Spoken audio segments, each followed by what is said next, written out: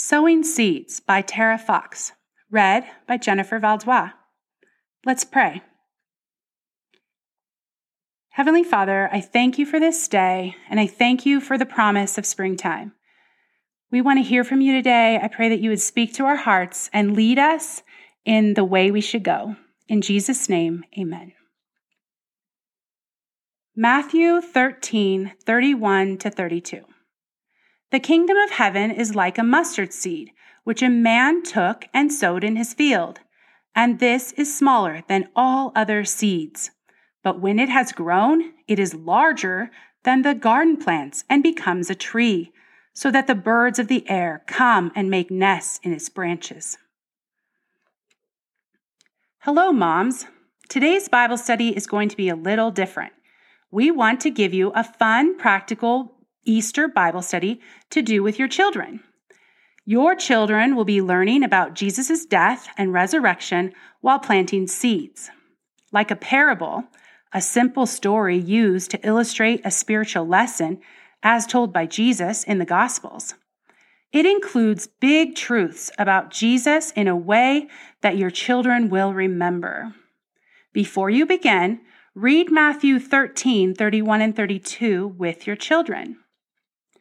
As you are spending this precious time with your children, remember that there is no greater task than to plant the seeds of God's truth into your children's hearts. At our house, we adore flowers. They add so much joy to our lives. This year for Easter, we are planting sunflower seeds in eggshells. It is fitting for Easter and a great way to start seedlings here in the chilly state of Colorado. When the plants are ready, they can be transplanted directly into the ground. For our projects, we use sunflower seeds. We had a great example of a dead sunflower in our neighborhood that we often would pass on our walks. In fact, we decided to use the seeds from that very sunflower. Preparation. Number 1, choose any kind of seed that your children would enjoy growing. Number 2, prepare your eggshells by cutting off the top portion and emptying the egg. Using a thumbtack or needle, poke a small hole in the bottom of the eggshell to allow your plant to drain. Gently clean the eggshells to kill any bacteria that may be present. Allow them to dry, place them back in the egg carton, and fill with potting soil. Now you're ready for devotion time. Number 3, grab your Bible and planting materials and gather your children. Read John 12:24 and the following devotion together. You can fill each eggshell with dirt and plant the seeds as you are talking about Jesus. While you are spending this precious time with your children, you are planting the seed of God's truth into your children's hearts. Object lesson. Read John 12:24 out loud to your children. I tell you the truth, unless a kernel of wheat falls to the ground and dies, it remains only a single seed. But if it dies, it produces many seeds.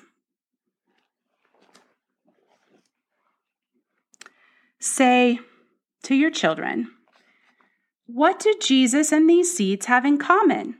Let's read the Bible and find out. What I'm about to tell you is true. Unless a grain of wheat falls to the ground and dies, it remains only one seed. But if it dies, it produces many seeds, like it says in John 12:24. Jesus told his disciples that he is like a grain of wheat or seed that died and was planted into the ground, just like the seed that we are planting into the eggshell. When a plant dies, it gives us the seeds inside. What kind of plant did our seeds come from? Inside of every seed is a new life waiting to come out. Just like a plant had to die for our seeds to come out, Jesus had to die on the cross for our new life to come. What do you think will happen after our seeds have been planted for a few days? That's right. They will come up out of the dirt just as a little sprout. Just like Jesus rose from the grave on the third day. He brought us life and abundance of fruit, and so will our little seed. What kind of fruit will our plant produce? What kind of fruit did Jesus produce when he rose from the dead? He gave us forgiveness, our sins washed clean, right standing with our Father, eternal life with our Father, the Holy Spirit with us always. Now pray with your children. Thank you, Father, for your amazing plan to save us. Every time we look at your beautiful plants, we are going to think of how much you love us and how we get to live with you forever and ever. Amen. Faith-filled ideas. Have your children keep a simple journal detailing the progress of their plants. For an inexpensive journal, simply fold a few pieces of paper in half and staple them. Instruct your child to sketch and document the growth of their plants, along with the truths the Lord is teaching them over the spring and summer.